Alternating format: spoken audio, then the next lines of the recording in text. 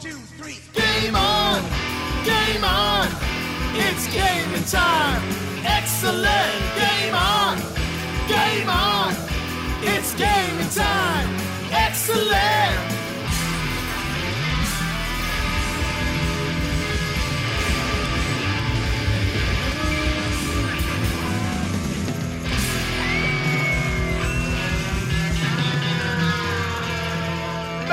Hello, my name is Pete Corelli. Welcome to the Game on Australia podcast, a very special episode right around the country and around the world because God of War drops April 20.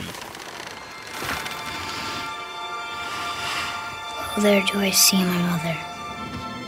Oh, there do I see my father. Oh, there do they call to me. Oh, there do they call to me. Oh, there do they call to me. That bow's a little big for you, isn't it? My mother made it for me. Said I'd grow into it.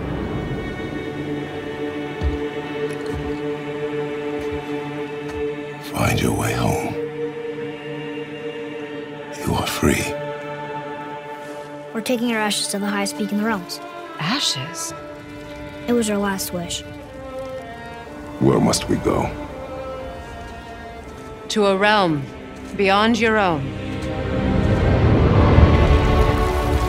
If you've watched the trailer, it's at that point the word Santa Monica Studios appears, and it is my pleasure to welcome our very special guest all the way from Los Angeles, California, principal designer and lead level designer of God of War, and proud to say Australian as well, Rob Davis. Welcome to Game on Australia. G'day, mate. How you doing? I am pumped, but mate, you guys must be jumping out of your seats. We're a week away from release, and already some of the best scores for a game that I've ever seen. Oh, thank you so much. Yeah, we're pretty thrilled, and definitely thrilled to see that everyone did a huge playthrough on this one. Everyone really had such a big game to get through. It's such a cool game to explore. It's such a big story to tell. So seeing everyone go through that whole story and reacting to it this way has been really fabulous. It's been 8 years since God of War 3, and we are moving away from Greek mythology into Norse mythology. We'll get to that in just a moment, but I wanted to talk a little bit about you yourself. You're an Australian. You're over there in the thick of it as we speak. How did you end up where you are today? Well, we actually have quite a few Aussies on the God of War team. It's pretty cool. A lot of the level designers, a lot of us start from kids' games and stuff like that. That's sort of where we get our break. And then, back in the early 2000s, a lot of us worked at, Chrome Studios or Pandemic and THQ and stuff like that. So there's quite a few of us over there having a good time. No meat pies over there that are any good. THQ. Did you work at THQ? No, I worked at Pandemic. We used to do, Destroyed Humans franchise, and then at Chrome, we used to do Ty the Tasmanian Tiger games and stuff like that. It was really fun. Yeah, the reason why I mentioned THQ is because I think I spent way too much time during my N64 days playing WCW NWO Revenge, which was a huge game for THQ. Absolutely, yeah. Mate, we'll move on. I mean, God of War, this is something we are absolutely pumped to see. You actually joined the development team, what was it, 2012, was it? Yeah. The last God of War game we saw before this was obviously 2010. You've come onto the team at 2012. How was it for you jumping into the God of War series at this late stage, for the fourth game in something that has been so incredibly successful as a PlayStation exclusive for so long? It's been so cool. When Corey came back to the studio, he was obviously the director of God of War 2, and he had so many ideas. I remember he pitched to the team everything he wanted to do, and it was one of those times where, we sort of call it a fireside chat, right? Everyone's, Corey's up the front, he's got a few images on a big screen you can see, and then you've got about, maybe 100 people just sort of sitting on the floor eating lunch, hanging out, while he sort of just chats about what he thinks the next God of War could be, right? And it was just one of those things where at the end of it, everyone just felt like it was going to be such a cool idea, and there was so much energy in the room that it just felt really great. It was one of those great days where you feel up to yourself, man, there's some pretty big ideas here, but if you pulled it off, people would go bananas for it. Yeah. Do you guys at that point have any sort of pictures that he's showing you, or is he literally just standing you all in a room and you're all sitting down around and just going, this is what I reckon it's going to be, just run with me on this, guys? You know, we've done the pitch to the team a few times now, so it all kind of runs together. I do remember at one point before he sort of, at least the first thing I remember was he had a leather-bound book, and it kind of had all some Norse concept art in it and some writing that he thought would be cool, and he put it together as kind of this package for the team and the executives to get excited about this idea. And everyone who picked up this, it was almost like a tome of God of War Norse, right? The game didn't really have a full name yet. It didn't have all the full ideas yet. But just the vision and the ideas, when you picked up that book, you thought to yourself, all right, yeah, that's some pretty cool-looking environments. And, man, Kratos with an axe, he's kind of in full dad mode now. He's getting older. He's getting wiser. He's getting more measured. And there was just some things right from the start that you could tell were pretty cool ideas. You did mention something there in particular. That axe you got. You got to handle her special. The axe, mate. We're all very much looking forward to this. What was the idea behind equipping him with an axe?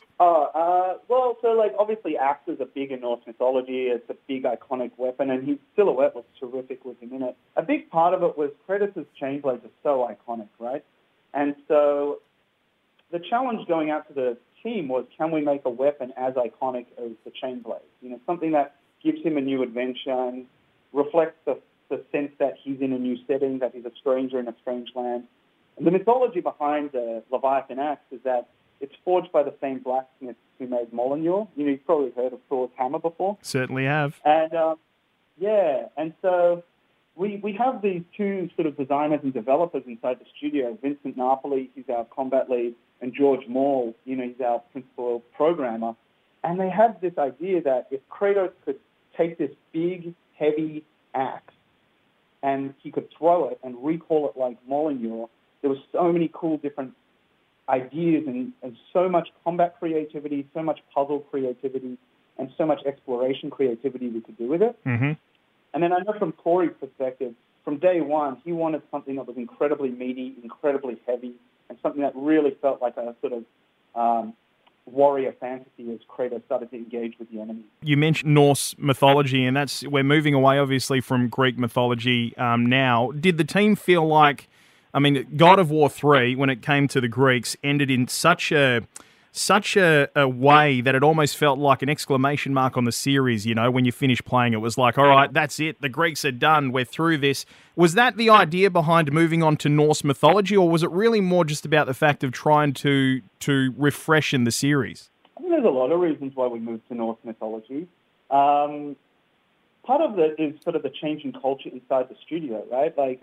There's a lot of people who have been there since God of War 1 and God of War 2, and a lot of them are a bit older than they were when they started on God of War. A lot of them have had kids of their own, and a lot of them have grown up a bit. Everyone's a bit more measured these days, and everyone's, learning sort of, adult things a bit more than maybe when we were, back in the day. I was making kids games. Back in the day, they were making God of War, but it was all kind of like, very, you run in, you get the game done, you work, your butt off and all this kind of thing. It was very feverish. Nowadays, everyone's getting a bit older, and so Kratos is getting a lot older as well, right? So the general idea was, how can we put Kratos in situations where he's a stranger in a strange land, where he's more measured, where he has new challenges, where he's a bit of a fish out of water, and where he has to take on things that he's not necessarily an expert in. He needs a sense of discovery. He needs a new challenge. He needs to learn how to become a father. And the Norse mythology is great for that, because as Kratos stumbles through the different lands and as he explores through the different lands, creates a lot of scenarios where Kratos and Atreus have to learn things together. I'm so glad you brought up Atreus. Now, as a fairly new father myself, I've got a 2-year-old daughter. I know that probably one of the most complex things in life and one of the most amazing things to build a story around is having a child. And to see Kratos now having to go through that himself, in fact, we've got a bit of a grab here. He doesn't know, does he? About your true nature? Or his own? The longer you wait, the more damage you do. He will resent you, and you may lose him forever. You're next! I'll rip your head off! There are consequences to killing a god! Why? How do you know? How do you know? This leaves, I can't even begin to tell you how excited I am for this part because, like I said, as a father, I can really relate to the fact that he now has a son. And, you know, you're saying that there's quite a few people who have been at Santa Monica Studios throughout pretty much the journey of, and they've sort of evolved. Was that part of the reason why you guys felt comfortable putting Kratos in this situation? Did you draw on a lot of the experiences that a fair few people around the team actually had to create the story around Atreus? Yeah, absolutely. Especially for Corey and especially for the story that he wanted to tell. You know, there's an old joke inside the game design team that, Kratos has two fathers, Corey Barlog and Eric Williams, the original animator and the original combat designer. And those are the two guys, back in the early days who brought Kratos to life. They sort of created this character. Well, when Corey came back to the studio, he was a dad now, and he had so many new inspirations and so many new ideas. And as he'll tell you, he draws a lot of his inspirations for Kratos and for the game in general from things that he's interested in, experiences he's had. But we also tap the entire team for those experiences. There's so many ideas that the other writers have had as parents of their own, and our lead combat designer, our lead gameplay engineer, they've also become parents over the last few years. So everyone has this very unique perspective as to what it is to be a parent. And then you got the fact that Kratos, has this history behind him, and he's a demigod, right? Or that his son's a demigod. So you put a stranger in a strange land, you got him learning how to be a father for the first time, and then you got the fact that you got to teach someone how to be a god. It's a lot of different scenarios where you can create interesting conflict, and it gives Kratos an entirely new side that you sort of haven't really seen before. The history that you mentioned, and there's a lot of it for Kratos, this is one of the things that I find the most fascinating when it comes to doing the research into the way people go about building games, and a conversation you guys must have from time to time is how do we balance the amount of history that Kratos has and how much of that we can put into the story with still keeping it relevant enough in a way for new people coming into the series as well. How did you guys go about balancing that sort of content to keep the traditional lovers of the story who are excited for this game that have played all the other ones as happy as the people that are going to come along and, for the first time have a PlayStation and play this as their first God of War game? Seeing the reviews come out, one of the greatest things that I love seeing is when people say, it feels like the same DNA, but it feels like a new game, right? There's no better compliment than that, because we're trying to do so many new things, trying to create such a fresh experience, totally different camera perspective, new weapons, got Atreus with you, all these different things, totally different mythology. And yet, a lot of people who are picking it up and playing it are saying, wow, I can't believe this actually feels like God of War. I'm still doing the things that I love so much about this game, but now with all this additional texture, all this additional exploration, and all this additional layering, I didn't quite think was possible with a character like Kratos. So anytime someone says to us, oh man, it feels like the original, but it actually feels really new and fresh, that's just the best feeling. How many of the people that work at Santa Monica Studios behind this game have beards? I just got rid of mine, actually. I was sort of joking with someone that, maybe our internal team beards is our, invisible render farm for the beards in the game. Maybe we can't shave our beards until the game ships. Corey, I think, has grown one of the bigger beards. What else? There's plenty of beards around. Was that part of the idea to give Kratos a beard as well? I mean, I know, a fair few of my mates and family and stuff that are around about my age, now that they have kids as well, pretty much each and every one of them have got a beard. Was the beard a way of you guys also in a subtle sort of way saying Kratos has matured, he now has a child, this is going to be an older version of Kratos, a more mature version of Kratos? There are so many looks we tried with Kratos. The character lead, Raf Grossetti, is a really iconic character designer, right? And, him and the visual design team, they really nailed the look of Kratos, in my opinion, because that is one of those things that I truly believe feels like he has his DNA, but it feels new. You're seeing a slightly thicker Kratos as well. His body silhouette has changed slightly. And then as you put on lots of different armors and different gear throughout the game, very important that we always keep the sense of him feeling like Kratos, even though you might be customizing him a bit. So, I'll leave it to people to decide on their own, but I think the new Kratos is pretty iconic looking. I think the beard's a big part of that. I think the thicker shape and the axe are a big part of that as well. But probably most importantly, now when you see a silhouette of Kratos, you often see Atreus in the frame as well. And I think that partnership silhouette is going to stick with people for a long time. Mate, one thing that a lot of studios these days sort of bank on is follow-up content once the release is out. We get a little way down the track and there's DLC to come. Are there any plans from Santa Monica Studios with regards to keeping players interested, past the end game content? I think you'll have to play it yourself.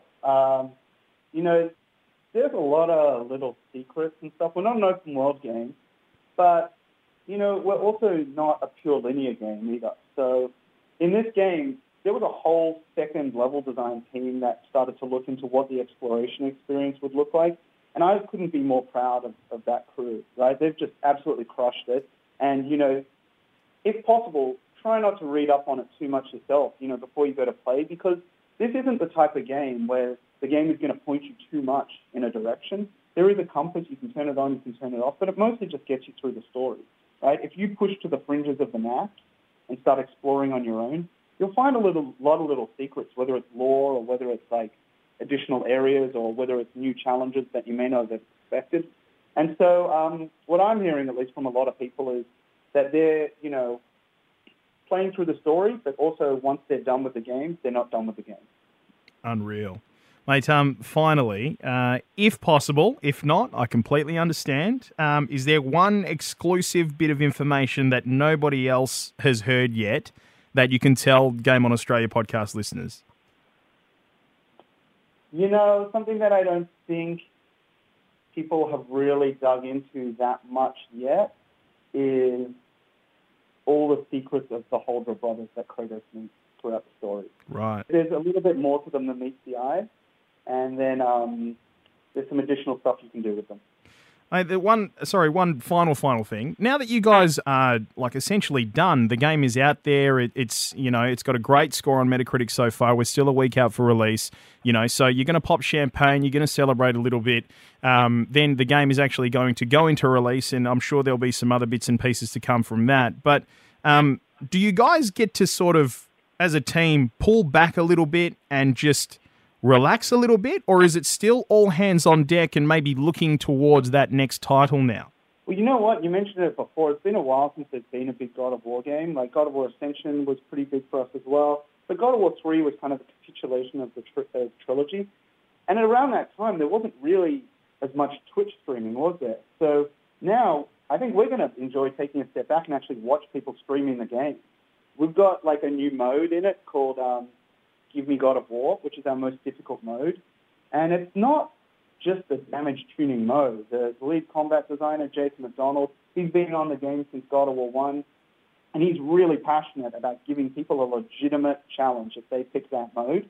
So I'm really looking forward. The enemies have changed their patterns a little bit. You're going to have to use really different loadouts. You're going to have to try a lot of different action RPG tactics. I'm really looking forward to seeing what streamers do, what different strategies people uncover, what type of different challenges they run into the most, and in general, just the conversation that surrounds that mode is going to be really fun.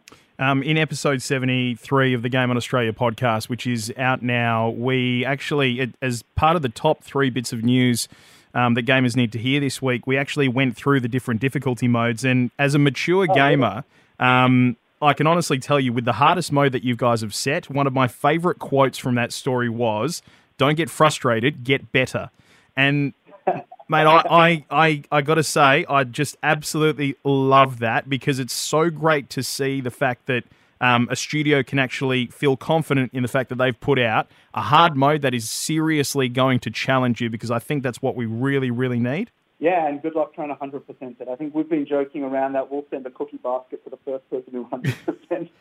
Well, mate, I'll send my address, honestly, because I'm going to have a crack. For our Game On Australia listeners, of course, you can catch us at twitch.tv/GameOnAUS. As soon as we get our hands on the game, we're going to be streaming it, and we're going to be getting stuck right into that, I can assure you. Rob Davis, I cannot even begin to say how much of a pleasure it's been talking to you and how much we appreciate the time that you've given us this morning. Thank you so much, and congratulations on what is already starting to absolutely dominate the scores out there. And I wish you guys all the very best. Thank you so much, and good luck on the hardest mode.